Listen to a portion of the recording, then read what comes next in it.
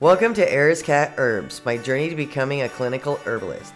This podcast is mostly readings of our blog posts. To find more information, including a member-only area, visit www.erascatsherbs.com. Welcome to the podcast. I'm your host, Athena Herder, or Era's Cat. Really quick, let's get the disclaimer out of the way. The statements made on this podcast have not been evaluated by the United States Food and Drug Administration and are not intended to diagnose, treat, cure, or prevent disease. All information provided is for informational purposes only and is not intended as a substitute for advice from your physician or other healthcare professional. Okay, this episode's blog post is Mulching Day. I'm not sure if I wrote about chip drop and how much fun that's been.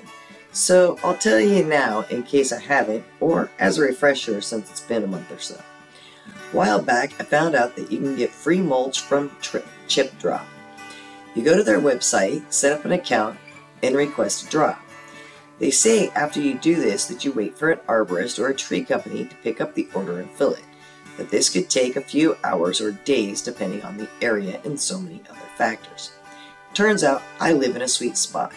I put in my request, and within minutes I got a message that my drop would be within the next 24 to 48 hours. When they got here to do the drop, the guy told me that they would be happy to bring me as much as I wanted, that 4 truckloads would fit in the spot I have for them, and that I'm on the way back to the office, so it should never be an issue to get a drop. Well, that was a month or so ago, and I haven't had time to get the pile of mulch moved. Well, today was the day. Okay, to be fair, I didn't get it all moved, just a decent dent. I did manage to get 2.5 beds done, which doesn't seem like a lot unless you know the size of the garden area.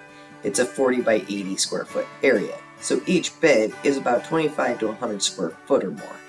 The beds I got done took 10 wheelbarrows full of mulch. By then, I was too tired to continue.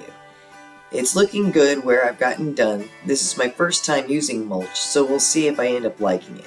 In the past, it's been way too much money and I didn't see the need, but having a garden with no water source changes how you think about things. Thank you for listening to Era's Cat's Herbs.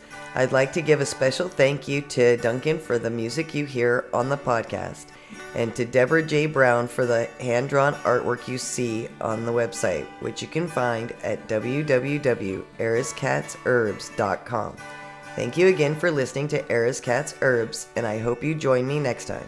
Till then, take care.